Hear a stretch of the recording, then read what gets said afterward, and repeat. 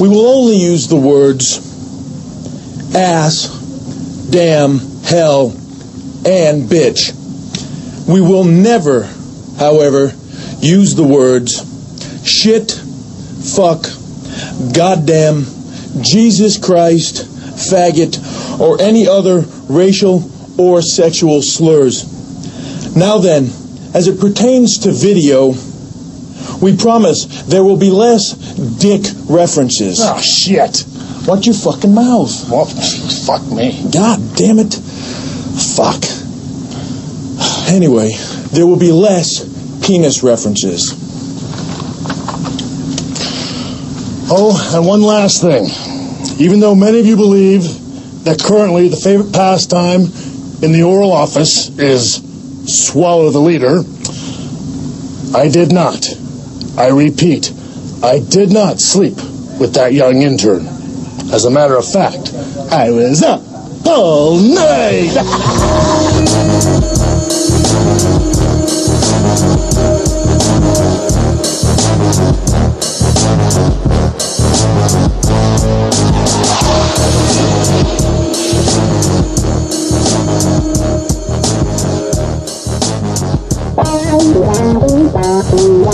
Biggest icon in wrestling.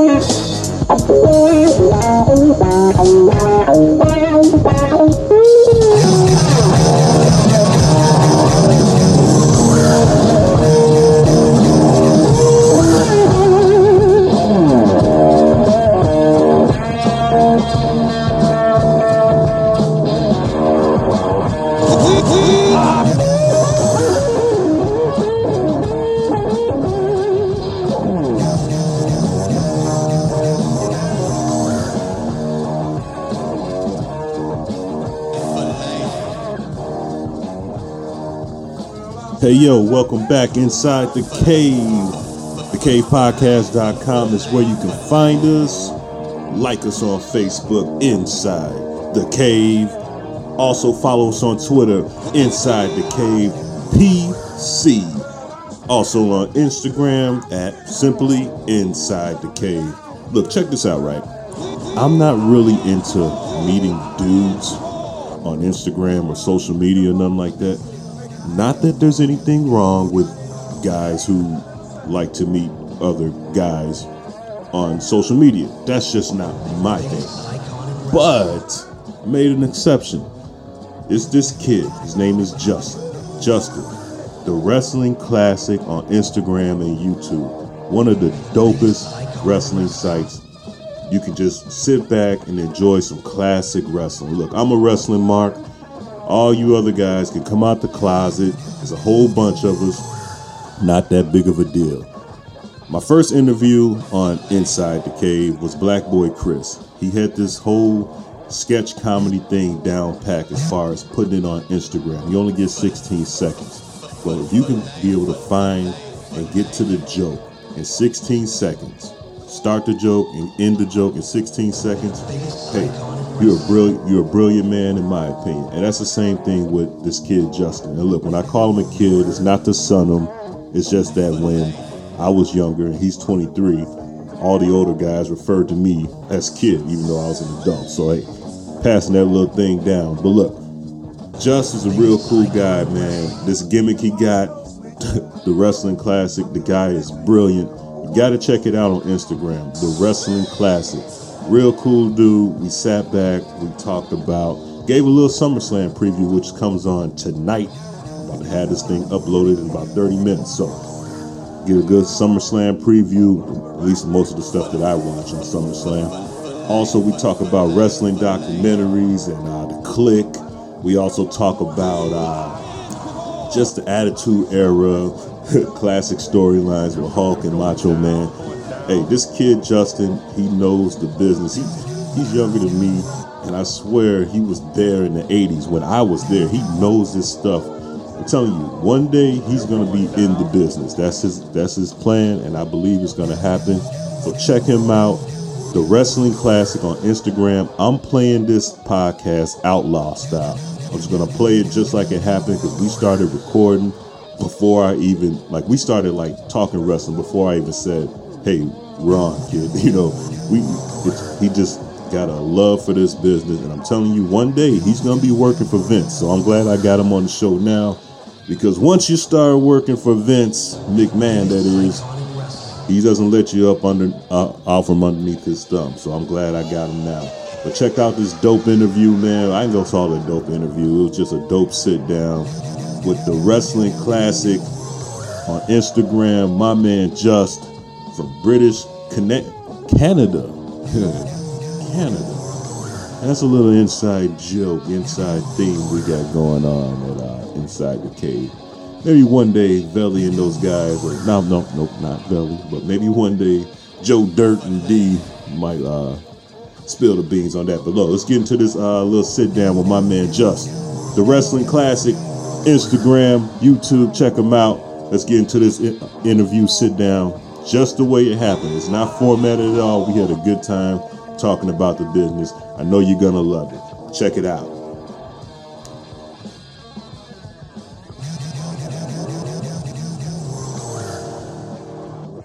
Guys that don't think that right there, and Zach, that cross that was there that came before all these guys and stuff kind of lost in the shuffle now because they were part of that Cena Right. win. Yeah, I can tell right now that you you got more knowledge of today's wrestling than I do, because like that's what I liked about your site is that it just takes me back. You know, I only get excited about WWE now when like WrestleMania, because I notice when they bring some of the stars back and it's like the storylines are better. You know, Randy. So, it's true though. So when did you watch wrestling? Talk about that, because I can talk about any period of time. Oh, and like I said, I keep up with it. You know, now it's just I'm not into it right now because I know it's like the storylines is just, I don't know, it's something about the way it's different. It's not. So this is what I always say though now compared to before, and maybe it's because obviously one major factor is when we're younger and we're teens and we're kids. Because I'm 23 now, right? I'm getting older, kind of, reality smack in the face in your job, got to pay some bills, etc. But, like, right. When you're a kid or a teen, like, you're always looking to believe in something. Mm-hmm. And wrestling gave you that when you're younger, and you have a larger imagination, and you believe in it, and you think you're invested in your characters and stuff. I feel like when you get older, you see, the business, and you kind of know the behind the scenes, it's fake, and you can witness that. But I think the other big factor is that today's product compared to before is what today is like. I don't know. Some of them are watching it all, like it just feels totally scripted. Yeah, top to bottom. Very scripted. Yeah. Like, you know what I mean? Like it just like when I remember watching it all, like the late '90s, even in the early 2000s, even like during the Evolution and stuff, like right. It still kind of seemed a little bit unpredictable. Out there, like anything could happen, the backstage stuff, and like now it just seems like from top of like. Oh, they're having this back injury. They're setting this up. It's not predictable, but it's like. Yeah, it's too predictable. Like, I don't know. Yeah, it's too predictable. See, did you? It's not the same. Yeah. Did you watch that Click documentary? Yeah, yeah. See, that's the era that I really like, because, I mean, I'm 35, so I kind of knew. Yeah. I kind of knew, like, around 97, when I was, like, 17, that it really wasn't real. Well, I mean, I'll put it like this. I knew all along because my dad, they told me that this is not real. Yeah. But even that whole NWO thing kicked off, I'm sorry, I thought it was real. I mean, because it felt real. I remember watching it as it happened. And that's exactly what I'm talking about. Like, that's what's missing. Like, when it feels too scripted. Is that during that period, like, from the mid, and it's not like glorifying the Attitude Era, because the Attitude Era wasn't that great wrestling wise and stuff. It was kind of corny, but it just things felt real. Yeah, do you know what I mean? Like the hatred between Shawn Michaels and Bret Hart felt real. I think it was real. Yeah, felt real. Like it's hard to explain. And it's crazy because Triple H. He's running things now, and he was part of that. He was the main catalyst for that era. And it's like, it makes you wonder, like, who's really pulling the strings with WWE now, because I just can't see Hunter letting something like that happen. It's like, and then it lets me. But then you think about it though. If you watch that Click documentary, whenever it's time for Triple H to be on the main stage again, his storylines feel real. Like you see how they flipped it when Sting came back. Whatever that little beef between him and Sting, it felt real. So it's like they know how to flip the script. Well, that's because Triple H is old school, and Triple H still comes from that time. Yeah. Where there wasn't a whole writing team. There was one set of writers, maybe a group of writers. There wasn't all this here's your script and how he needs to do it. He knows his character and he knows how to talk in his Triple H character. Right. I feel like a lot of these guys, without the exception of a few of them, I think Dean Ambrose is really natural. The ones that are actually doing really good right now are the ones that are actually comfortable with their characters. Seth Rollins, Dean Ambrose, and but the people out there, the reason a lot of people would, and I don't know if you're aware, but the ones who hated Roman Reigns when he was about to main event WrestleMania and stuff. Yeah, they did. And I feel like a lot of that was because when he was cutting the promo and stuff, it didn't sound real. It didn't sound like it sounded like he was forcing the script of what they wanted to say out there. It was like, no, let him be himself, right? But an exaggerated version of himself. And that's what we buy. You know what I mean? We bought Shawn Michaels because that was Shawn Michaels. Probably not what Shawn Michaels is like if you're going to hang out with him at a bar. Right. But if Shawn Michaels was exaggerated to another level, he's running around saying "suck it" and saying this obnoxious shit. He's high on drugs. That's who Shawn Michaels is. Yeah. And what's funny? They tried their hardest to put Reigns over, man, and the fans just weren't buying it. And I tell you what, where they messed up at is the year before. That's when the fans, if you remember, he was like the last one in the Rumble, and he lost. Then I think it was Batista. Yeah, exactly. That's what it was against Batista. But Triple H had his mind made up that the fans that everybody wanted to get behind Batista. But at that time, they wanted Reigns. So then they looked at it like next year. Okay, we're going to put Reigns over. You got to give. It was weird because they wanted Daniel Bryan, but Daniel Bryan wasn't in the Royal Rumble. Yeah. So Reigns, they just wanted to dog him, shit on Batista, so they wanted Reigns. I think it wasn't that Batista wasn't over, and I don't think it was that Reigns was people. I think it was because they wanted Daniel Bryan to win, which led to Daniel Bryan getting the main event of WrestleMania and all that stuff happening. But I think I think out of the three Shield guys, they always looked at Reigns as being the person to be champion. He has the look of what they expect to be of the champion. Right. Yeah, yeah. No, I agree. Go ahead. But I'm it's shocked me that Seth Rollins was the one that got the belt first over Reigns, but I'm happy with it. I watched Raw obviously, but you said you could watch all of it, and it wasn't that great anyways. What we could be talking about. So. But you know what? I remember just going on Instagram and you said, if you guys are tired of seeing Cena's same old promo, watch this. And I forget what exact clip you posted. Tony Wilson stripping in front of the table. Oh yeah. See, one thing about you, Justin, that I like is that you give a good mix of everything, and it's good because like the WWE Network is awesome, but if you're on the run and you don't have time to sit down and watch a whole show on the network, your site that you do, it gives me the right amount of fix that I need, especially from that Attitude era, that NWO era.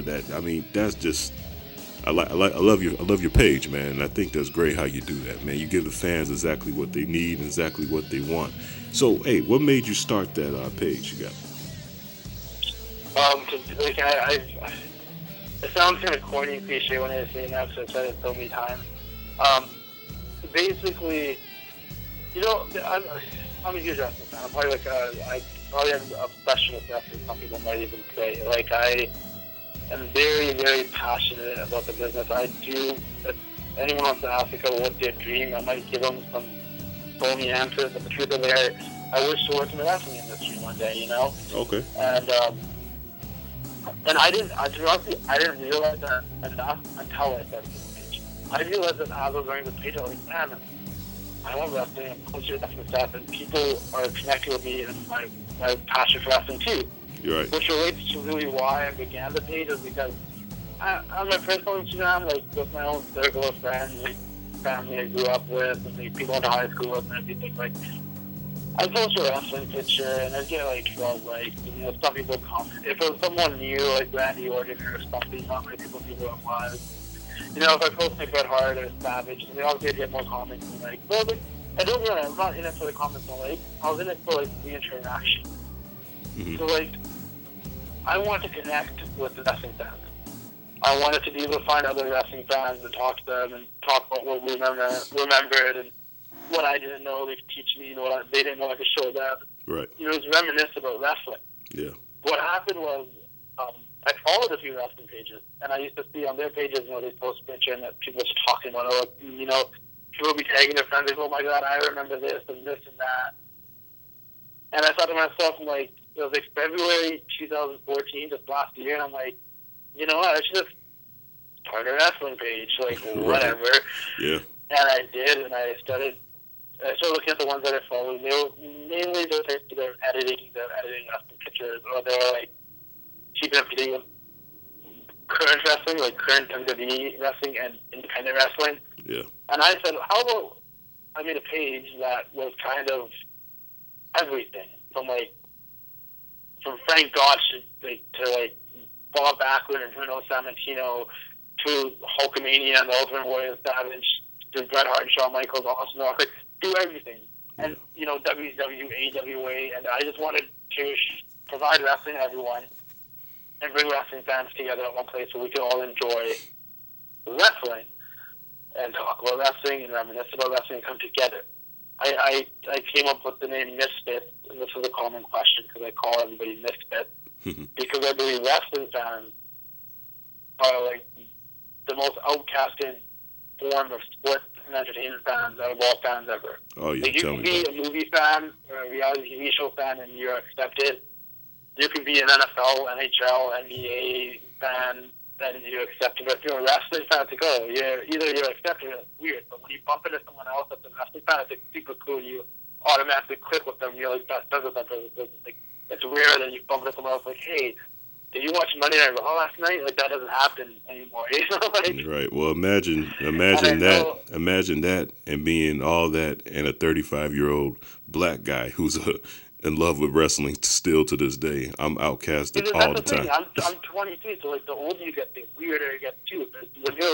I think once you pass graduating high school, the moment you're still a wrestling fan after that, it looks kind of just looks get more mature and it's also wrestling scripted and fake, but.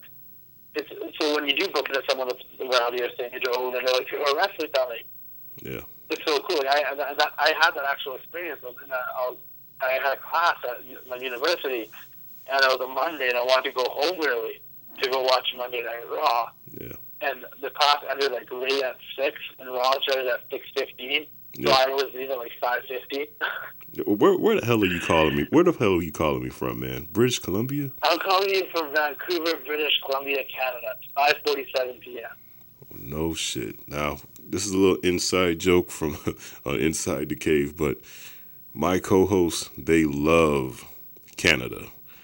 I had to tell. Yeah, I'll tell you about that off air. But they love Canada. Canada's a great place, man. Oh man, that's awesome. Yeah, they probably love Toronto, don't they? I don't think it matters to them. They love they love Canada via Las Vegas. Yeah, I'll tell you about that off air. Okay, well, that sounds good. But like, anyways, I used to leave class at like 5:50 because I wanted to get home at 6:15 or after Raw. Right. So there was a buddy he was kind of an acquaintance of mine at that point because my ex-girlfriend and his current girlfriend, who still his girlfriend, were best friends.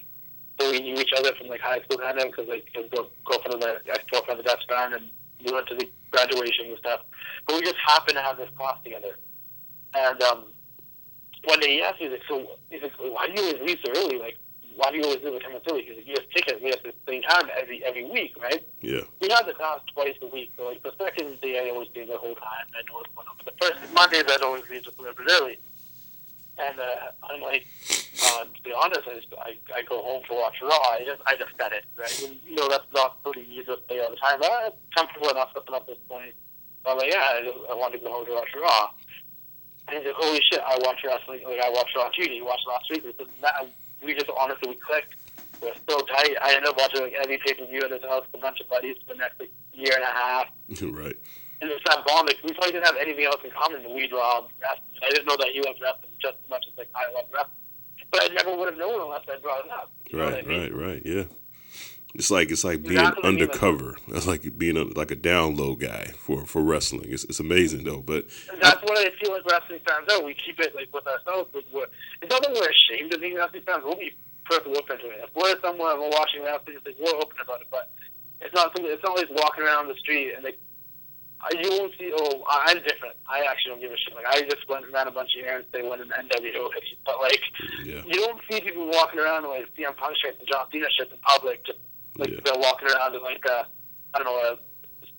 Seattle Seahawks jersey or like a Vancouver Canucks jersey or something. You know. Well, it's amazing. Like It's amazing though, like how you know? People give like Colin Cowherd from ESPN or now Fox. He gives wrestling fans this title called Booger Eaters. That's what he calls us and stuff. But the thing about wrestling, you can't. Well, I'm not going to say now, but back in the day when the storylines were real good, you can't tell me that how many storylines that wrestling did actually didn't happen in some form of life.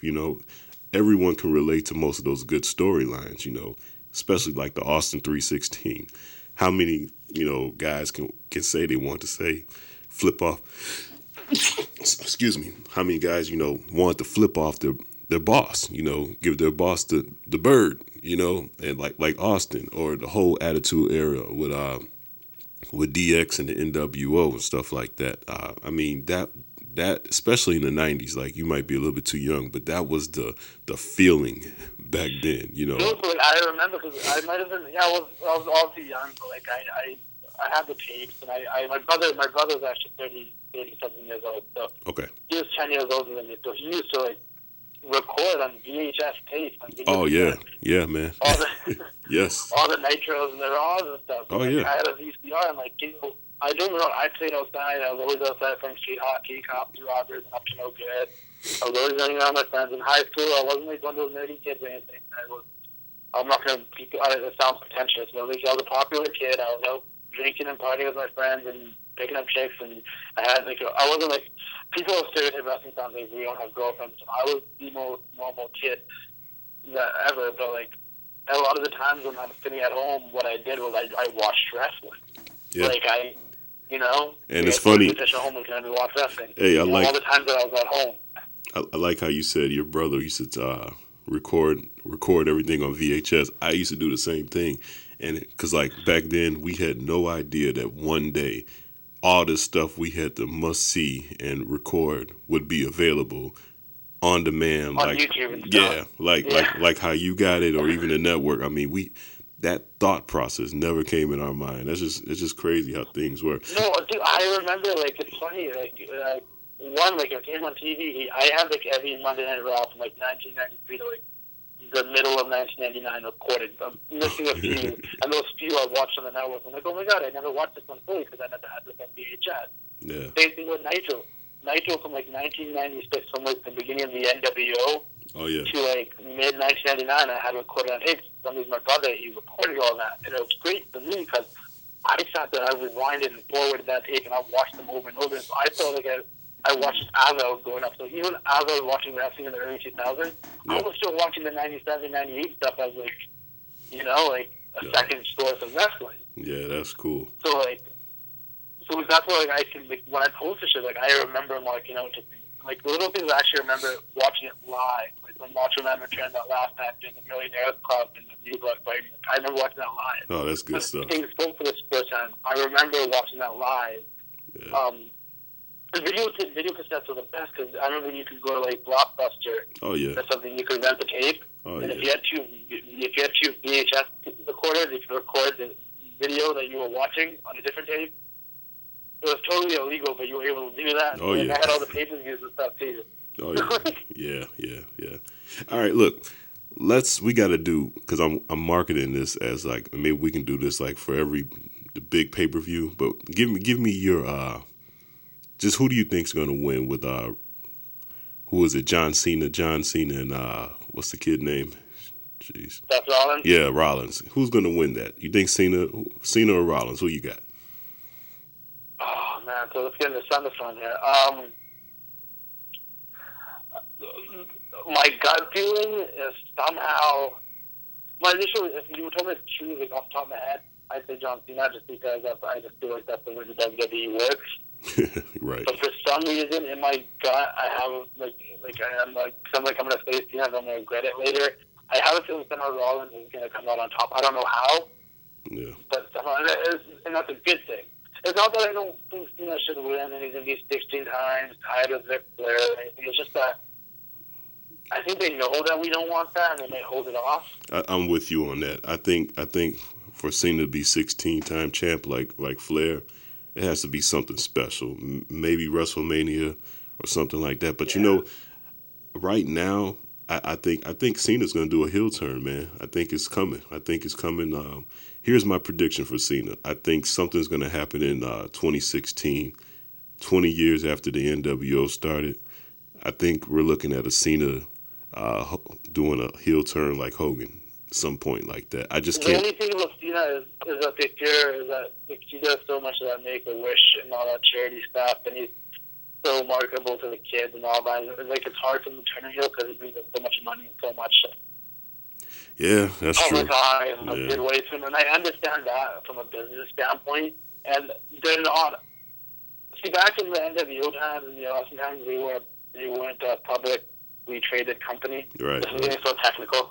But they weren't like they didn't have a stock and they didn't have investors and stuff. Where I feel like your stuff. It kind of holds them back because they have to satisfy those people. But what I feel like they don't realize is that if they were to turn Cena heel, and this is from like a personal opinion, I think what they don't understand is that if they were to turn Cena heel, I don't think that would really hurt merchandise and stuff. Oh man, it would help. Like guys like me that don't like him right now would love him as a heel. I'm buying that Cena shit. Now he's a badass. That's like when Hogan turned bad. Like we love the NWO and we love Hollywood Hogan. Like, there is a way of being a cool bad guy. Right. And the thing about it, and as for the charity stuff, I don't know about that. Well, there's a way to be a cool bad guy. I think Cena could pull it off. You brought up Hogan, and I thought that would be the perfect way because they can still flip Cena heel, and then you got Hogan back, so they can have Hogan doing all that Make-A-Wish stuff. I mean, they already had him doing the Susan G. Komen stuff, and he was still bringing in, at the age of 60, still bringing in money. But and I'm a black guy, and I called in the Stephen A. Smith show, and I defended Hogan. I just can't believe that. Look, WWE got guys that are still on drugs, known drug users. I know Scott Hall is part of the clique, but they got Scott Hall. I think he's supposed to be at SummerSlam or working the next event or something like that. I mean, they got all this stuff, and then their biggest guy, their biggest draw ever, they just cut him loose like that. I just can't believe. So part of me thinks this is like almost a work, and somehow Hogan's going to show up at WrestleMania this year. I don't know how you feel about that, but I just really believe Hogan's going to somehow show up. I just can't believe they just throw him away like that. I don't think they're throwing him away. I think it's it's not going to last forever. It's a temporary thing. It's something that got brought up from 8 years ago. Yeah. That's the one thing that gets me is 8 years ago. Yeah. I don't even remember what I did 8 years ago. All right. Yeah. One, I'd have to sit there and count what year that was. Yeah. And then like, how old was I? What might have I done that year? Well, and the second thing is, like, in his mind, it was in his own. People say a lot of things in their own privacy. I'm sure half the people in that company behind the scenes say a lot of stupid shit in their own privacy. Yeah, and it's funny you say that because we're human. We talk, we're human. We talk shit. I'm not white, right? I'm East Indian. My family's from, my parents are from Punjab and England and stuff, and I'm Canadian born and everything. But like, I get racism. I understand how it comes off and how people use it in the wrong ways, and I get all the technicalities of racism. But like, I think it was a little bit overblown. But I understand where they're coming from as a company, but at the same time, I was like, as an overall presidency, I don't think they should cut him out forever. Like, there's nowhere enough. And here's the thing too. Around that time period, I'm not for sure if I'm exactly right, but Hogan was going through a divorce. His wife had just left him for a kid. his son had just went to prison for, vehicular manslaughter or homicide or whatever like that. So then all of a sudden, I used to be around the music business. All of a sudden now, his daughter is dating some wannabe producer and stuff like that. And Hogan's no fool. He probably smelled a mark when when he saw him. So he probably like, wait a minute, you've been around me all this time, and now all of a sudden you want to, basically like date a mark? Nah, So I mean, was his words correct? No, but I don't think he deserved all that, and especially when you're giving. I mean, look how fast they gave Kevin Nash. Kevin Nash was on the news, TMZ, everything too, almost like Hogan, beating up his kid. Now, granted, he beat the case and everything like that, but I mean, hell, they made sure he was back in effect for to be the star of the Hall of Fame. The thing too. Once this Hogan trial is over, I think Hogan will be back too. Yeah. I don't think that's it. I think it's just for the time being because they don't need that publicity linked to the WWE when they're trying. Because as far as I've read and seen Stephanie's interviews, Stephanie McMahon's interviews and stuff, I'm just saying now, I'm not an expert. I'm not an insider. I don't have special information that other people don't have and stuff. The one thing I say about wrestling, and I say on the page all the time, the one thing I know is that I honestly know nothing at all. Like, I'm not the type of guy to be like, I know this for a fact. I got the inside news. Because I'm not a mark like that. I don't know anything. But from what I read, the direction that Stephanie, the company, are trying to go is more of a philanthropist direction, giving back to communities and charities and a goodwill company, a family-oriented, you know what I mean? Yeah. Rather than, just a wrestling company or a sports entertainment company or anything like that. So something like that happening when they're trying to go in that direction, being linked to trials and court cases, they don't want to be linked to those type of negative situations. Yeah, and I understand. You got to take care of the shield. From a business standpoint, I understand it. Yeah. So what do? You want to separate yourself from that. You want to, subtract that factor out of it. So you can't have Hogan. You can't have him mentioned everywhere because, and he's not really. And I know this for a fact. Fans can bitch and they can complain and they can cry about it, but I post a picture of Hulk Hogan and you have people, commenting the N-word, commenting what Booker T said, and saying who's that, because it's the fans, and I'm not trying to be mean to the fans or anything, because they can say whatever the fuck they want to say. It's up to them. It's just that it's that ignorance and kind of the reason why they have to block him out of the first place. Because if he showed up on TV or something, what if the crowd started chanting something like that? Yeah. I mean, I get it. I get it. That get the business. I just think they could have suspended him, put with no pay, put him in a system. Put whatever they could have put whatever spin they wanted to, but that extreme. I just feel like I feel like the moment the trial's over, he'll be back. Yeah. It's gonna be a big hurrah. Hogan's gonna be back. He's back. Everyone's over it. Yeah. All right. Let me ask you a question. Okay. This old Undertaker and Brock Lesnar. I'm into that. I'm not into a lot of the card, SummerSlam card, but I'm gonna tune in. Brock Lesnar, Undertaker, old school, man. Yeah, that's old school. Wow. I mean, the way they worked that. I mean, because who didn't think that? Especially the way Lesnar kicked Cena's ass a couple years ago. Who did not see Lesnar giving Suplex City to what's the kid's name, Rollins, like that, and then all of a sudden Taker shows up. So I mean, I'm with that storyline. That's my type of wrestling, if you want to say it like that. What do you think? Yeah. What do you think's gonna happen, man? Man, this is tough because I like both guys a lot. I still think Taker should have lost to Brock at WrestleMania, but it is what it is. Yeah. There's going so many different directions. Taker gets the win here. So if you look back in legit, look back to even the feud in 2002 when Undertaker was the American Badass, and you saw Brock and the SmackDown brand and show.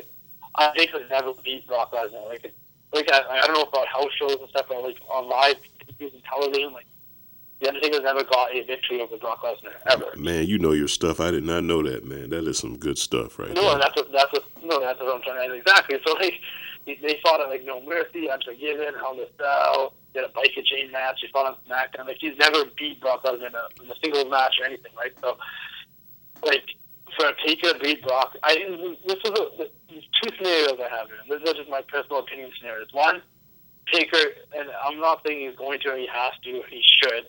Don't get me wrong. I'm not saying he should or he has to. I'm saying I think that he might be, though. Taker might be retiring after this next WrestleMania. Yeah. So maybe if he beats Brock, and then he retires after WrestleMania. And at WrestleMania, this is what I mean two scenarios. He either beats Brock, and then he goes to WrestleMania, and him and Brock have the rubber match where they fight one last time, and the winner takes all. Which I actually don't want to see. I don't want to see that happening. That's the most classic way to go, is have them fight twice and there being a rubber match. But I'd rather just see Taker beat Brock and move on to Sting. That's what I was thinking, too. I really want to see Undertaker with Sting. Yeah, that's what I want to see. That's what I'm I trying don't to want to see it, Brock. But in order for that to happen, I think Brock would have to beat Taker on SummerSlam, unless they keep this thing going to Survivor Series. That's the Series. other scenario, is that Brock does beat Taker at SummerSlam, and we move away from all of this anyways. Right. And Taker says doesn't have it, and when Sting tries to bring it out of him. Right. But see, this is what kind of makes me mad about the whole Sting scenario now, too. Is now that, so okay, say we do have Sting with The Undertaker at WrestleMania 32. Yeah, 32. The say we have Sting with The Undertaker at WrestleMania 32. So many factors. One, are either one of them going to call it a retirement match? Or no, it doesn't matter, but it's something you got to think about. Right. 2, it's in Texas. Does that mean The Undertaker goes over? Yeah. 3, if The Undertaker goes over, Sting just lost 2 WrestleManias in a row because he lost Triple H, but still, as much as I love the match, still makes no sense to me why. Yeah. That's Triple H, you know. There's so many things about it that makes no sense to me. Yeah. Because I don't want to see Sting lose twice at WrestleMania. The 2 matches he's had in the WWE, he just loses. Yeah. But yet, I don't want to see Taker lose again at WrestleMania in Texas. Right. Unless it's his last match, then sure. But if it is his last match and he's going to lose, then how he should beat Brock on the Sunday. Yeah, I mean... So he beats Brock and he loses at Mania, you know? I don't know. Yeah. Hey, the Wrestling Classic on Instagram, guys got to check that out, man. This kid knows his stuff. I could talk to you all day, man. Let's keep going. Other thing I like about your site, your page, is the Divas. And you know what?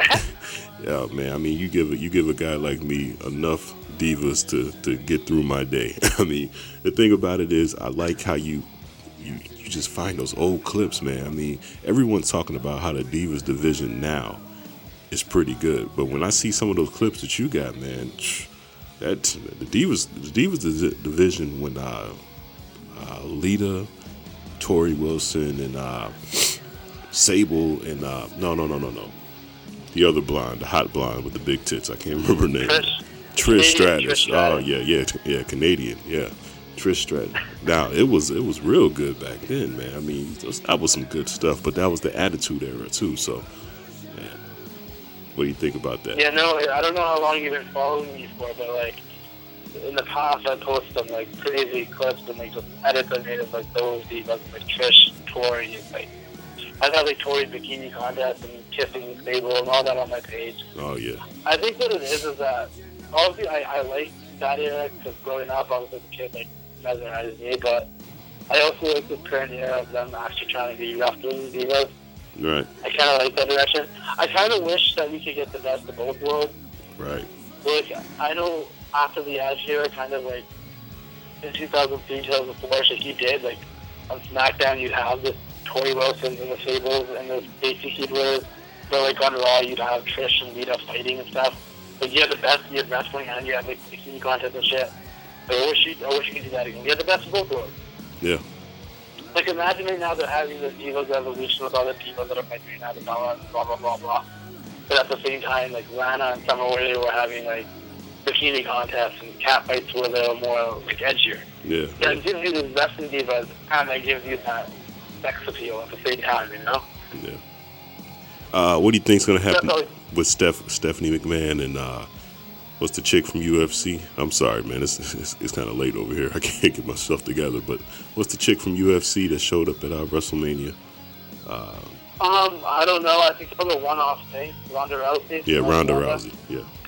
She follows the wrestling concept, which always makes me really happy. But you think Vince's gonna buy her out one day? You think she's gonna end up being a pro wrestler? or be a I don't think she'll ever be like a pro wrestler, but I think when sports she's done entertainer. fighting, whenever she's done fighting, it might be years from now, she'll probably have like a one-off match or something. But see, the thing about it is, she'll do something. I mean, the thing about it is, her in UFC, she doesn't really have any competition. At least if she's working for Vince, you know, he can at least market her as like maybe she might lose to Brie Bella or something like that. I mean, Well, that's so weird to think of. She's so dominant. I credit her to come being there. Like, it took a little while to get used to Brock and losing. Even right now, like, it's barely see him lose. You see him kicking everyone's ass because it's hard to take a real fighter and make him. Oh, you know. yeah, You lost to Brie Bella. yeah, that's true. Kicked That's the true. chick in 34 seconds. You know what I mean? But you know, back in the day, Vince knew how to spin that and turn it. You know, Brie Bella and her sister and what's that whole clique thing they got going on now? What's that team she got? What's that called? Team Bella. Oh, is it here? Duh. Okay, I told you, man.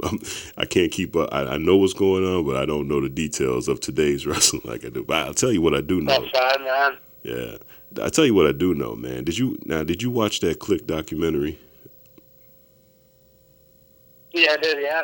Man, to me, that was WWE at its best, and the production behind that, that just brought back so many memories from me. Because, like, I remember, I knew something was going on between Nash and Shawn Michaels. I knew they were like, you know, friends off screen. Homies. Yeah, but I didn't know the whole connection with Scott Hall. Eventually, I figured it out with Triple H and X-Pac and stuff like that. But those 5 guys, man, and I mean, if it wasn't for them, I mean, would we even have a WWE?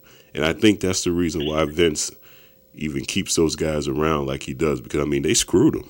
You know, Nash and Hall. I think they were close. He was really close with them because they were at a time where all of the stars that Vince relied on through the 80s and the early 90s were basically leaving. Like, Hogan wanted to leave to go into movies. Piper left to go to movies. Andre died. You know, people were just leaving and stuff. And Savage was still there, but like by '94, even Savage split because he wanted to continue wrestling. And Hogan went to WCW over Sunday. And I felt like those are the guys he relied on, was like Bret and the Click and Taker. So he was close to those guys. And he always have a special bond with them because he was there when I think the business was at the worst state. Because when all those guys from the 80s were losing, Vince also got hit with that whole steroid scandal. Right, And yeah. he got sued. Man, you know your shit, The company man. kind of went down a bit, and those guys were his guys. And then, obviously, let's be honest, when Hall and Nash decided to split for more money and went to WCW, that was probably the best thing for the business overall. As much as WCW started to put WWF out of business, the way that the WWF rebounded with Austin and the Rock and everything was their most profitable time ever. They made the most money during that period of wrestling ever. So how can you ever really hold a grudge against Nash, Hall, Shawn Michaels, Triple H? Like, Yeah, he made them. those guys are very, very, very valuable like pieces to the puzzle of like why everything, like, if Hall and Nash never left and they didn't start the whole Outsiders thing and Hogan decided that he wanted to join them and do the whole NWO thing, there wouldn't be no DX, there wouldn't be no Stone Cold. We probably would have still had like the Clowns and Plumbers and Garbage Men and Right. Cowboys and stuff in the WWF. Right. And everybody just wanted to step up their game, because I think at that point everybody had to step up their game, and that's what we're missing today, is that there's not really legit head-to-head competition. Competition, right, for them to... They could suck on some weeks, and it's like, okay, whatever, we sucked this week, but No. we know that we did a good job. I don't think they've ever done bad. They settled. We're good. But it's not like spectacularly amazing every week, as they had to try to be back then because they were in competition with someone else, you know? Yeah, and it's funny you say that, because like you said, the competition, and you can tell those guys were friends, because it's like Triple H and Shawn with DX, they were always trying to one-up whatever, you know, Scott Hall and Nash was doing. And I mean, to me, it was the best of both worlds. But I mean, I remember Shawn Michaels back in that day, if you watch like and I hope you put some more stuff like that on your page. If you watch Raw, the last Raw before that WrestleMania 14, Shawn Michaels, and maybe you can find this because the network edited it out. He cut a promo so, gosh, I mean, he ripped Vince a new asshole because you got to remember they didn't even think Shawn was going to show up and put Austin over, and he ripped the promo was supposed to be about Austin, but he ripped Vince. So yeah, I'm going to show up. I mean that promo, and if you look at Triple H's face, because Triple H just cut a promo, the look on Triple H's face was like, gosh, Shawn, like, what are you doing? I mean, he ripped Vince so hard, right? And this is a testament to Triple H, and I think this is why the guys in the clique owe him so much. The next week, on Raw, Shawn is gone. He brings in X-Pac. And if you look this up, I swear you guys see this. He brings in X-Pac, and X-Pac cuts a promo.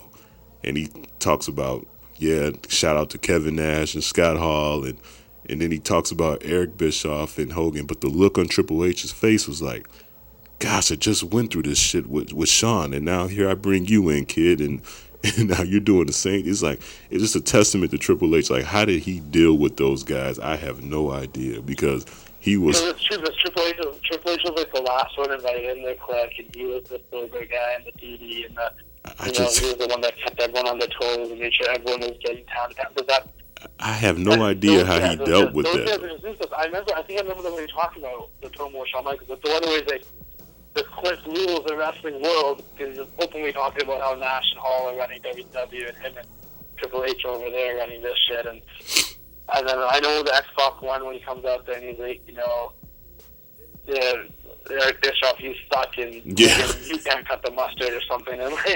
And I think it just got, the look on Triple H's face, that shit got so real quick. But the look, because the promo that Shawn did the Monday before, like, the network has it edited.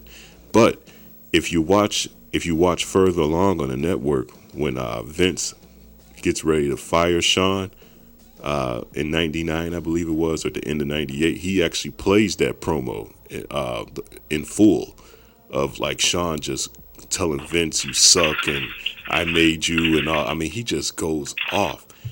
But the look on Triple H's face is just like, I give him so much credit when you hear the backstories on Scott Hall, and then you hear, like, the backstories on Shawn Michaels, and then Kid is like, well, the shit Triple H is in a part of it is he was right there for the whole screw job too with Brett.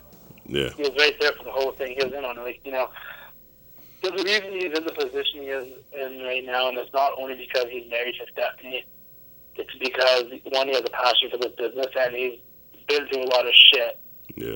And he's always been a company man. Triple H has always been a WWE company man, and that's the reason why he's doing what he's doing now. Like, look, I think he's doing great with NXT, and I'm obviously scared to death to what happens after Vince, because that's what's scary to think about, that Vince won't be here one day, because you think he's going to live forever. But I'm also kind of excited to see what happens when it's, Triple H and Stephanie in charge. It's scary. Yeah.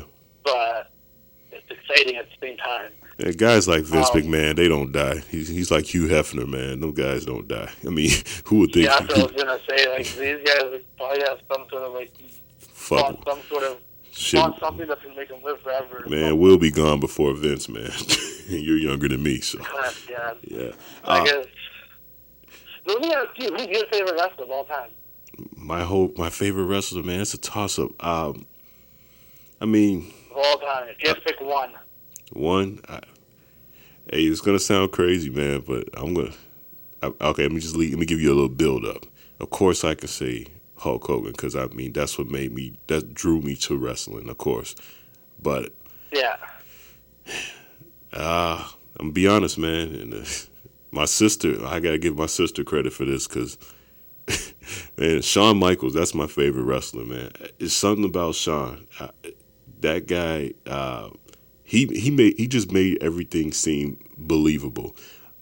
Hulk never fought anybody that you really, except for the time with Taker and Ultimate Warrior. But other than, I mean, Shawn just always went against people, and you always like he's supposed to lose. And even when and then on top of that, Shawn did put people over, you know, and he lost matches that you like, okay, maybe he should have lost that. And then he won the match. I mean, Shawn was just a good worker, man, and it just everything about him felt real. Let me ask you this. I got 2 questions about Shawn Michaels. Okay. First one being, what was your favorite period of Shawn Michaels? Obviously, there's the Rockers, there was early Heartbreak Kid, there was Boyhood Dream, 1996 Shawn Michaels. Nah, man. Then I'd say 1997 to how he left in 99. It was DX, man. DX. It was DX. It was the build up to DX. That whole Shawn Michaels thing. I say that all the time, and I joke around on my page. I'm like, I love Shawn Michaels. Most of Shawn Michaels was on drugs. What I really mean is that. I respect that he's like where he is today. I'm like, the most entertaining Shawn Michaels was when Shawn Michaels was on drugs. But he could always go in the ring, but he was just so much more of the.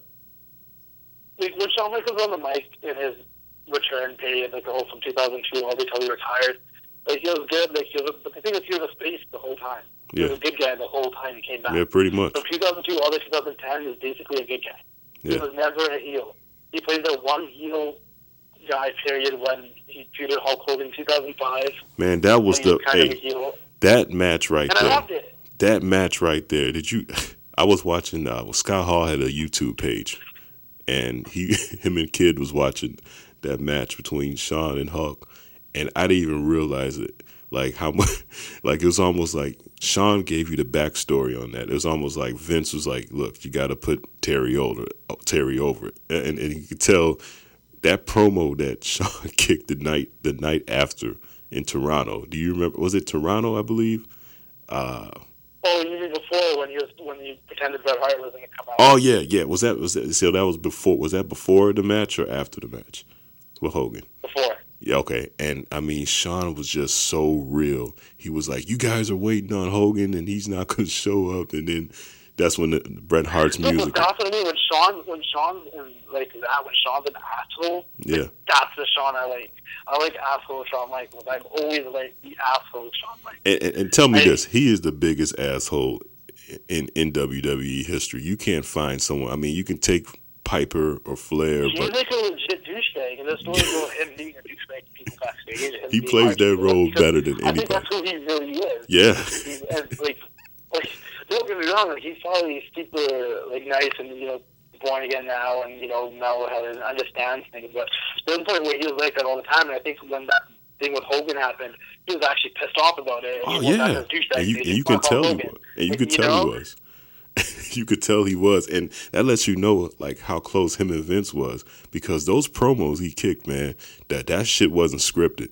I mean, he really let you have it. Well, that's the thing about the wrestlers of the previous era. They knew they could work a promo without a script. That's the problem with today. I feel like a lot of these guys can't work without a script. Yeah. Or they don't get the opportunity to. But back then, Shawn Michaels could pull that out of his hat because he's done it. He's fucked up before when he was younger and green. But then by the time he was after Shawn, he got it. He knew how to, right? Yeah.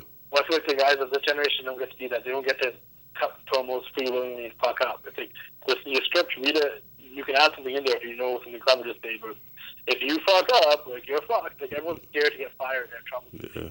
But why? Hey, why would Vince the reason why they're so much closer with Vince and stuff is because they weren't scared to go fight with them. They weren't scared to get in trouble. They weren't scared to go to him and be like, you know what, Vince? I'm not doing this. I feel like now he's like, oh, we'll do this. Oh, they're more scared to approach. Yeah, because they knew their work backed it up. The only reason I feel like guys like Seth Rollins are getting over and stuff, and because they don't necessarily have to fight with Vince, they can go fight with Triple H because Triple H was helping train in NXT. That's their guy now. Right. They're close to Triple H. Yeah. But why would Vince's era is coming to an end. Vince being tight with guys. The last era of people Vince was tight with was John Cena and Randy Orton. Yeah. But why would Vince even go back to Shawn and Hulk Hogan? Why would Vince even put Shawn against Hogan? I to this day I don't, because it's almost like draw. People want to see it. I mean, but you knew how that was going to turn out, because like it's almost like the whole thing, Shawn and The Rock never faced off.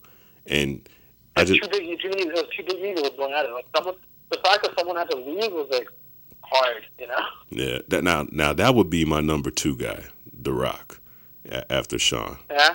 Yeah. What about you, man? What's who? Let me say something about Shawn. The other thing I want to say about Shawn. Okay. Because I remember being a kid, and I've always been a fan of Shawn. He's my number 4. Mm-hmm. Yeah, he's my number 4. Shawn's my number 4 on my list, right? Okay. And the thing about Shawn that I always found was tough when I was a kid was before he got all DX and stuff and shit, and his boyhood dream and flamboyant dancing, stripping Shawn. It was hard being a Shawn Michaels fan. Or was that just me as a male? Right. Yeah, that's true. Yeah, I exactly. remember brother used to make so much fun of me because like sing his entrance music. Like, why are you singing Shawn Michaels entrance music? Are you like blah blah blah blah? And I'm like, Yeah. Right. oh, I was a little kid, right?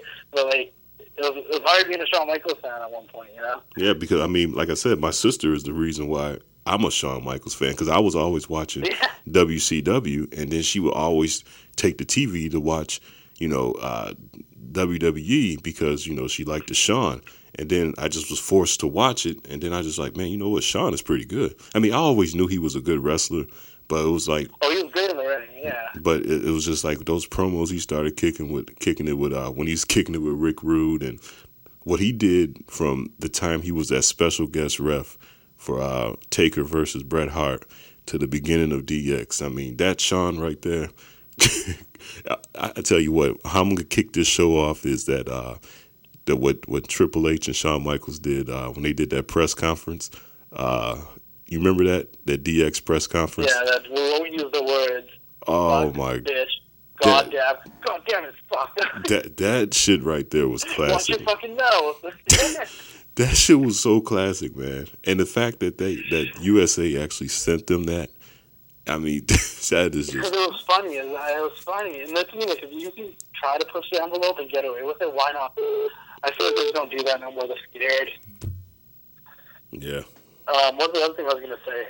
Are you no, you brought up a point there. But I'm like taking over your podcast. No, go ahead, man. Go ahead, man. You're awesome, man. I'm interviewing you at this point. So you Right. brought up a point there. Go ahead. that I found really interesting because this is a question I've been getting a lot on my page these days because I go through phases. Sometimes I post about WWE, sometimes I post about this. But recently, every time they put new Nitros on the network, I get like super excited because I kind of grew up liking Nitro more than I like Raw at the time. Mm-hmm. Like, it's hard to say. I like both equally. I'm not gonna lie. Right. But I watched a lot of Nitro. I wasn't someone that was totally biased to Raw or totally biased to Nitro because I grew up watching tapes of like WrestleMania 1 to like WrestleMania 6. So I already knew who Hogan and Savage guys were since before I even knew who like Bret Hart and before I even knew who Stone Cold guys were. Like I knew who Hogan and Savage and Warrior and Andre guys. Those were the tapes I was allowed to watch from like since I was very little. Yeah. Because when I was actually allowed to watch wrestling, WWF at that point was getting too edgy. That's when the whole DX and the table stripping with handprints was out. So I wasn't technically allowed to watch the WWF, but I had tapes that my brother recorded that I'd secretly watch when nobody else was home or late at night or something. Right. So I watched it. So like I was watching WCW was the one I was about to watch live on TV when it was on NWO. It wasn't as bad. You had Hogan, Savage, Nash, Outsiders, Sting. My question to you is, what did you watch more? Were you more of a WCW guy or a WWF guy? I was a WCW guy from 96 to 90 to the... Like 98, right? Well, yeah, pretty much to about the end of 97. And then January of 98, that was all WWE. And I mostly watched... Tyson, right? It was Tyson. Tyson brought you in, didn't he? No, it wasn't Tyson, man, because I was already on to them before then. And I thought the way they used Tyson was awesome, and that helps. But I was already with him because, like I said, Shawn's promos were so real, man. I mean, it just was like I really believe that NWO stuff But then after a while, Hogan stopped showing up and he's doing movies. But Nash kept it. Nash kept that thing going, you know, because his promos were real too. Yeah, I remember that. That's when they started their breakup a little bit. Yeah. But Shawn was just, and I remember just keep tuning in all the time in '98 after WrestleMania I 14. kind of feel like with the whole NWO thing, it was so great. It was so great. And Starrcade, which was supposed to be the climax of, like, not even, like, the end, but, like, what things changed tides to be, okay, now WCW gets the upper hand finally because Sting wins the belt. Yeah. But they played that old screw job angle with Sting won, but then they stripped him of it, and then they still kind of made it about NWO. Like, they should let WCW have the upper hand for NWO get it back, and then the Wolfpack split up. Like, I think from that Starrcade forward, they lost control of the train. Oh yeah, they went off track. Yeah, and that Wolfpack thing was kind of cool, but by that time we knew that, like, I think even then it was cool, but they were supposed to have NWO Wolfpack with NWO White and Black to go at each other. Yeah. But they didn't even do that properly because I supposedly, from what I've heard from Sheep interviews and stuff, that Hogan wasn't down with the Wolfpack being cooler than his NWO. Oh yeah, and so. Like, he didn't want, like, why do you have this guy? Like, that means, like, if Steve Scott Hall, like, we need someone cool on our team, too, like, blah, blah, blah. Like, and Nash, like, that made no sense. Like, why would you keep Hall, like with all the outsiders and all this bullshit? And they just, you know. And then at that point, WWF did get better because Austin was on the rise. The Rock. Really, I think through 1997, from the beginning of 1997 all the way through the Attitude Era, like, from the moment Bret returned after WrestleMania 12, the promos in the WWF always felt real. Yeah. Like, the shit Bret would say felt real. Oh, yeah, it was real. Anything in the cage and he pushed Vince, like, that felt real. Yeah, that was real. And, like, when he did the whole Canada US thing, like, all of that felt so real. And that's what felt so great. So you were a big fan of that when Bret was doing all that stuff for Canada? Oh, yeah, I was a huge Hart Foundation fan, man. Yeah. I love those guys. Owen, Davey Boy, Bret, Tillman. Those are guys. Neidhart. That was pretty cool. That was when wrestling was cool. I was always a Bret Hart guy over Shawn Michaels. If I had to pick between the two, I'll always be a Bret Hart guy over Shawn Michaels. Really? The only thing that sucks is I feel like his career got cut short. Yeah. And he got fucked. He could have had a great career, but he went to WCW. They didn't know how to use him. They didn't. He had a stroke, and his career got cut short. Shawn got lucky that he got to come back in 2002 and have this whole extra chapter of his career. Yeah, he did. Because realistically, if Shawn's career ended in 99 too, like, we would have just been like, oh, good, back then. Yeah. Well, he also benefited from it. Like I said, his buddy being on the rise, you know, Triple H, and, you know, that helped, you know. And Nash, too, when they came back to that NWO thing and with WWE. Hey, you said Shawn was number 4. Who? Give me your 3, 2, and 1. Okay, matter of fact, give me 5, 3, 2, 1. Okay. 5 is Nature Boy. Nature Boy. And it's weird, so I wasn't an answer because the glory days in the 80s. Man, you're old school, buddy. I've watched a lot of that. I've seen a lot of that. 23 years old, you're old school, man. I like that. When I was a kid, like, when he was in WCW, and, like, and it's funny because now when I watch WCW, I'm like, man, they fucking, like, when the NWO started, man, they screwed Ric Flair over like crazy. Oh, like, man. He was, like, the Four Horsemen just got, like, left in the dust and their old views, and they weren't even cool. But I just never Flair's promos even then. Like, I just loved, like, you know when they say, like, you stand in the air and you're cutting promos when you're a kid? Yeah. Man, I was moving and I was yelling, like, Ric Flair all the time. I used to actually take a four on people. Like, I shot, like, I feel like if you're going to talk about your favorite wrestlers, you got to talk about the ones that influenced you when you were a kid. Yeah.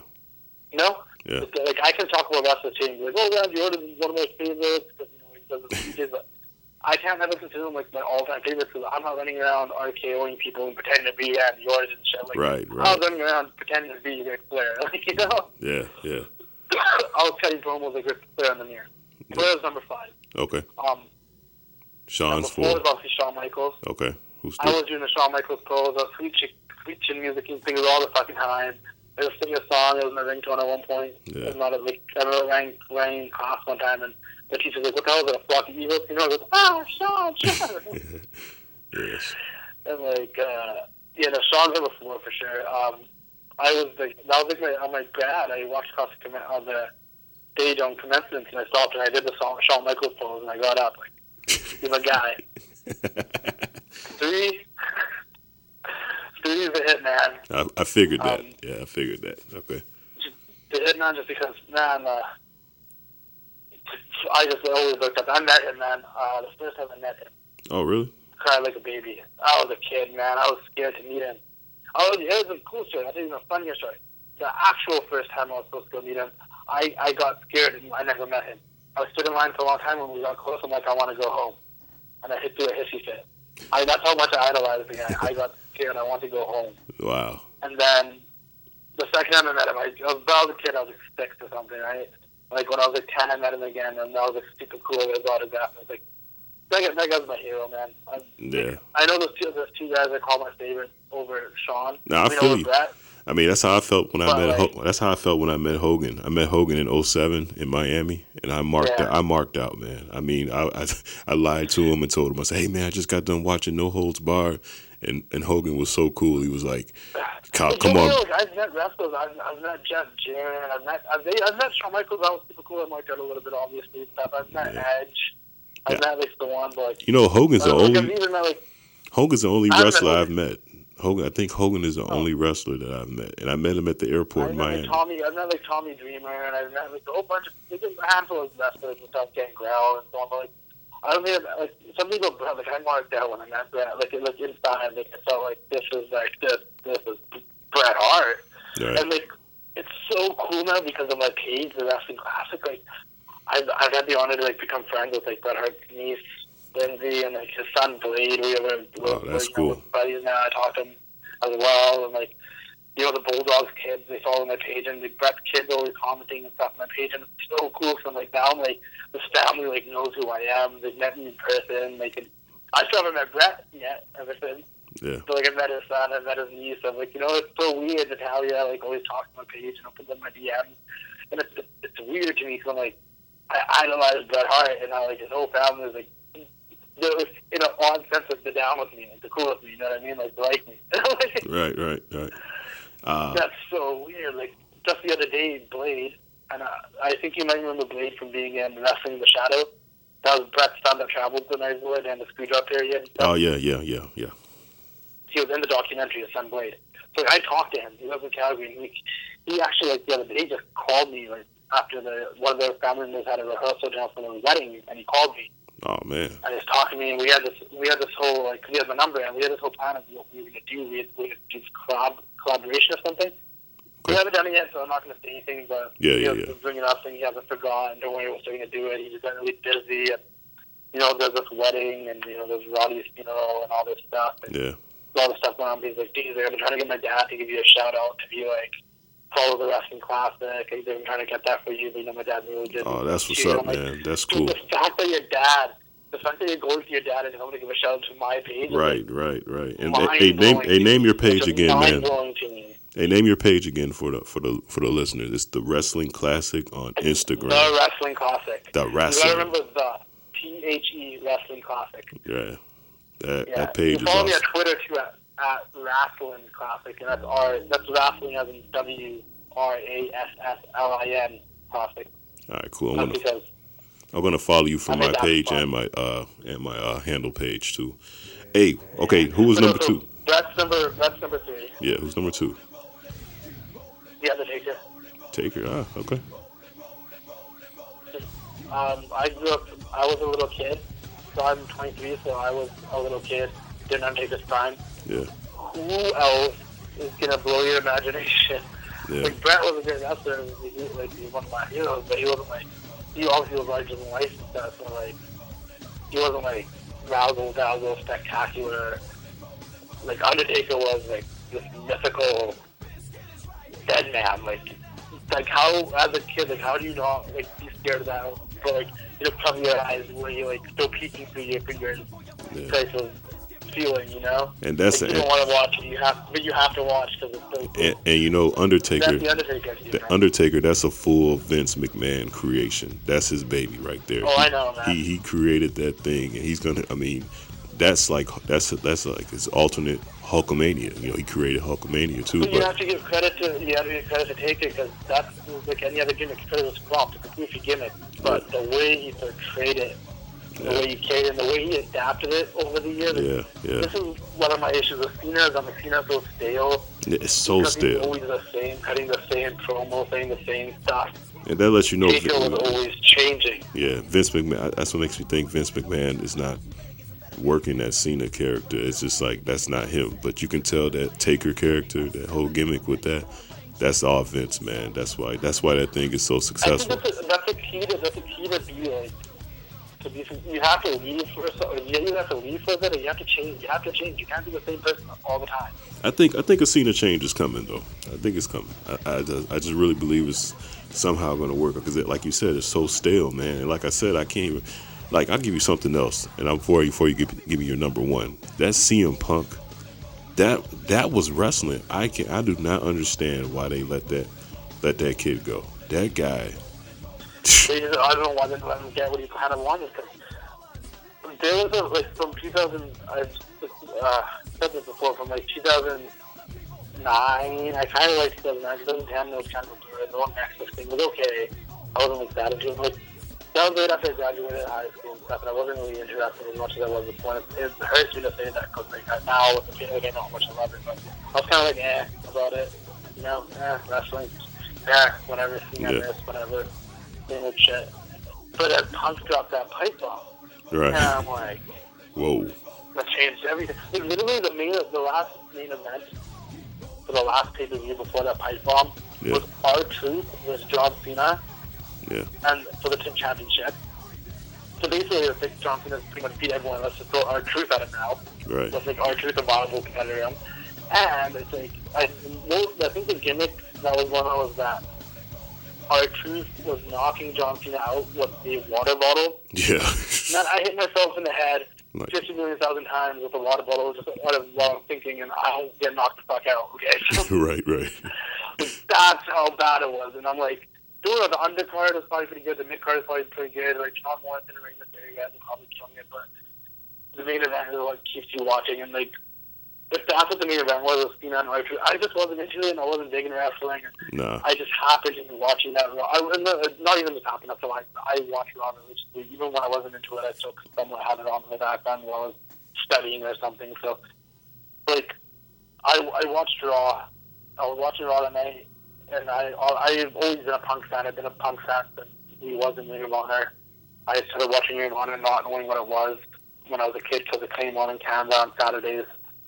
And I thought it was some shitty production, like local wrestling stuff. But it was fun. It was good to watch. They did great wrestling and stuff. And Punk used to be there. So I always knew who Punk was. I was a fan. He's honestly, of my top 10 list, he's like number 8 for me. Okay. I just found him so relatable and so entertaining. But,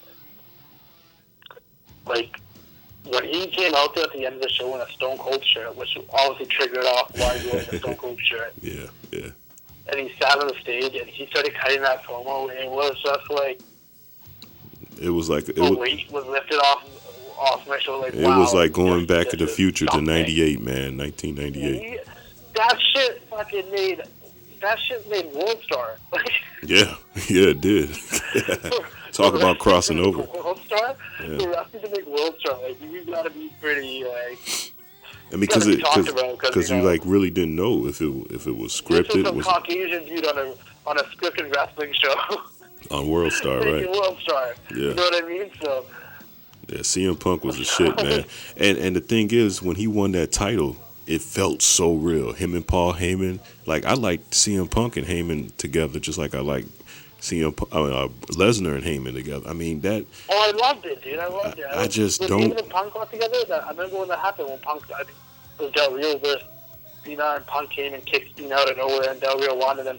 Yeah. He jumped in the car and Heyman was the driver. Right. I'm like, this is great. Like, the fact that I remember that so vividly is because that's how much I enjoyed it. I was like, this is awesome. Finally. And then Punk actually brought in the Shield. You know, he actually, I mean, that whole thing with the Shield, everybody thought the Shield was working with Punk and all that. I mean, so that's what it initially was supposed to be. They were supposed to be Punk's attention and people and shit. Yeah. So obviously storylines change and things change, but that's originally what they were supposed to do. We're going to bring in some guys that are going to keep helping you out for no reason. And like, it just, they could have went so many different ways with them. but they just when Triple H beat him at Night of Champions, that made no sense to me. When he that was supposed to be Nash too, wasn't that supposed to be Nash versus Punk at one point? But it was supposed to be Nash versus Punk, and like Nash versus Punk should have happened, and then next was Triple H versus Nash, not a feud out of nowhere. Yeah, what happened with that? How did that happen? Do you know the backstory behind that? Like, what happened with that whole Nash comeback? Because I actually liked it. Is that it was supposed to be Nash versus Punk. Yeah. At the time that was supposed to happen, Nash didn't pass the physical, so they turned it to Punk versus Triple H. You believe that shit? I don't believe that, man. And then Triple H beat Punk, and then Nash obviously got cleared or something, so he turned it around to finish off that angle about like the cell phone stuff. Yeah. Angle between Nash versus Triple H. And you know, I thought it was super cool when Nash came back and shit. Yeah, me too, man. I actually was like, I'm like, this would be cool. Nash versus Punk, because it was so random, but like, whatever, that's big. It's Kevin Nash. But like, then they just had Punk lose, and they had Punk lose to Del Rio, and then he had to win the title back. Yeah. Like, then at one point, he teamed with Triple H against R-Truth and The Miz, and then he finally won the title of Survivor Series. Yeah. By that point, it kind of felt watered down. Right. Like all of his, all of his. What did Punk? Punk kept that title for like a year or so, didn't he? But then he kept the title for a year, but like a lot of his reign was like, I remember one time he fought Daniel Bryan at a pay-per-view. Yeah. Which was obviously like if that happened right now, that would be the main event of the pay-per-view. At that time, for some reason, they didn't consider it the main event of the pay-per-view. Well, he didn't have that yes movement then. No, but yet John Laurinaitis versus John Cena was the main event of the pay-per-view. Oh God, can you believe that? At the same pay-per-view, I think it was Daniel Bryan versus Kane versus John Cena. Wow. At that same pay-per-view, they had John Cena and John Laurinaitis go on last. And they kept doing shit like that. Every pay-per-view, Punk would defend the title, but Cena would be on last. Extreme Rules, Punk and Chris Jericho went at it at Extreme Rules. And they put in an epic match, but they put Brock Lesnar versus John Cena on last. That one kind of makes more sense, but still, you know. Yeah. WrestleMania, Punk versus Chris Jericho's WWE Championship match. It was The Rock and John Cena that main event of WrestleMania. And I think he just kept getting shafted like that. And the only time he didn't have an actual main event spot is when he fought John Cena. Yeah, they just love that Cena gimmick. It must be pretty over. Give me your number one, because I got to wrap this up real quick. Give me your number one. Macho Man. That should be obvious. Macho Man. Macho Man post today. Macho Man. Wow. That's a good one, man. Macho Man. Oh, man. The Queen was a corrupt. Yeah, he was real, man. Ooh. He was real. Like I said, I grew up on those tapes. I watched the early WrestleManias. I watched the early Saturday main events and stuff. And as a calling, and this is people always like, oh, you don't even know, you have to actually live there to be there. Like, I loved Hollywood Hogan. Yeah. I loved NWO Hogan. I thought it was great. I felt like that was Hogan's true colors. Yeah, it was. It was. I hated red and yellow Hulk Hogan. I hated the eat your vitamins, say your prayer shit. Yeah. I hated that. But see, as a kid, you weren't. But you weren't. You didn't grow up in that era. I grew up in that era, and that's what people say. People say that. Yeah. My brother's the same way. You have the brother the same wrestler as Hulk Hogan. Yeah. I didn't grow up in that era. I watched it after it kind of happened. Yeah. So that's and then I grew up when Hogan was. But then I grew up with the NWO. Right. That's so. Yeah. And I grew up with Macho Madness and the NWO and shit. But I watched those things. But if you notice, Macho Man's gimmick was the same to his whole career. He was exactly. He was the madness. He was Macho King. He was the madness though. He's Macho King, or then he was switching. But that thing you switch your look up. That's a good number one, man. Right? So he was wearing cowboy hats and shit out of nowhere. Then he was the madness in the NWO. Yeah. Then he was team. But my point about Macho was that I grew up in the Austin NWO era, so I like the hardcore bad guys that were just, that was Macho Man. And when I look back and I watched that Hogan Savage feud, yeah, even as an adult, how the hell did anyone pick Hogan over Savage with the whole Elizabeth thing? Yeah. Any guy in the right line would feel like the Macho Man. That is true. Guy was moving on the girl like that. That is true. That is true. Like, yeah, you think back, Hogan should have been the heel. When you're a kid, you watch it, you're probably right. You always that Hogan's like the superhero nice guy. He would never do anything wrong. Yeah. As an adult male, who has a girlfriend, if some guy started moving into my girlfriend, like my best friend started moving into my girlfriend, like Hogan was moving into a little bit different shit, and she was going out there managing him and shit, and like being a buddy with him and shit. Like, buddy, fuck you have lust in your eyes for my girlfriend. That's true. That is real. And Macho Man played that, man. He played that gimmick, man, to the fullest. And I don't even think he played it. As a heel, but realistically, Macho Man was a face the whole time. Yeah. Everyone should have been rooting for Macho Man. He should have Everyone been. just rooted for Hogan because he was the machine. He was the Right. good guy. Right. But that guy had lust in his eyes for Elizabeth. Man, that is some good points, man. And then Hogan even did that shit again with NWO, messing with Elizabeth and all. When he did the NWO, he admitted it, right? He's Right. Elizabeth. And that's when like Hogan showed his true colors. Yeah. Hogan really is. Macho Man is always a good guy. Yeah. You guys are idiots. Yeah. Macho Man should have won at WrestleMania 5. Like And you know the one thing I love about Macho Man? What's that? I think one thing I love about obviously he blew my imagination. He's larger than life. He's loud. He's so fun to imitate. I love dropping flying elbows. My one dream in life is to be in a wrestling ring and be able to jump off the top rope and drop a flying elbow on something. It's just like it's like on my bucket list. Hey, but like, you know what, man? Let me tell you something real quick. When I was a kid, yeah.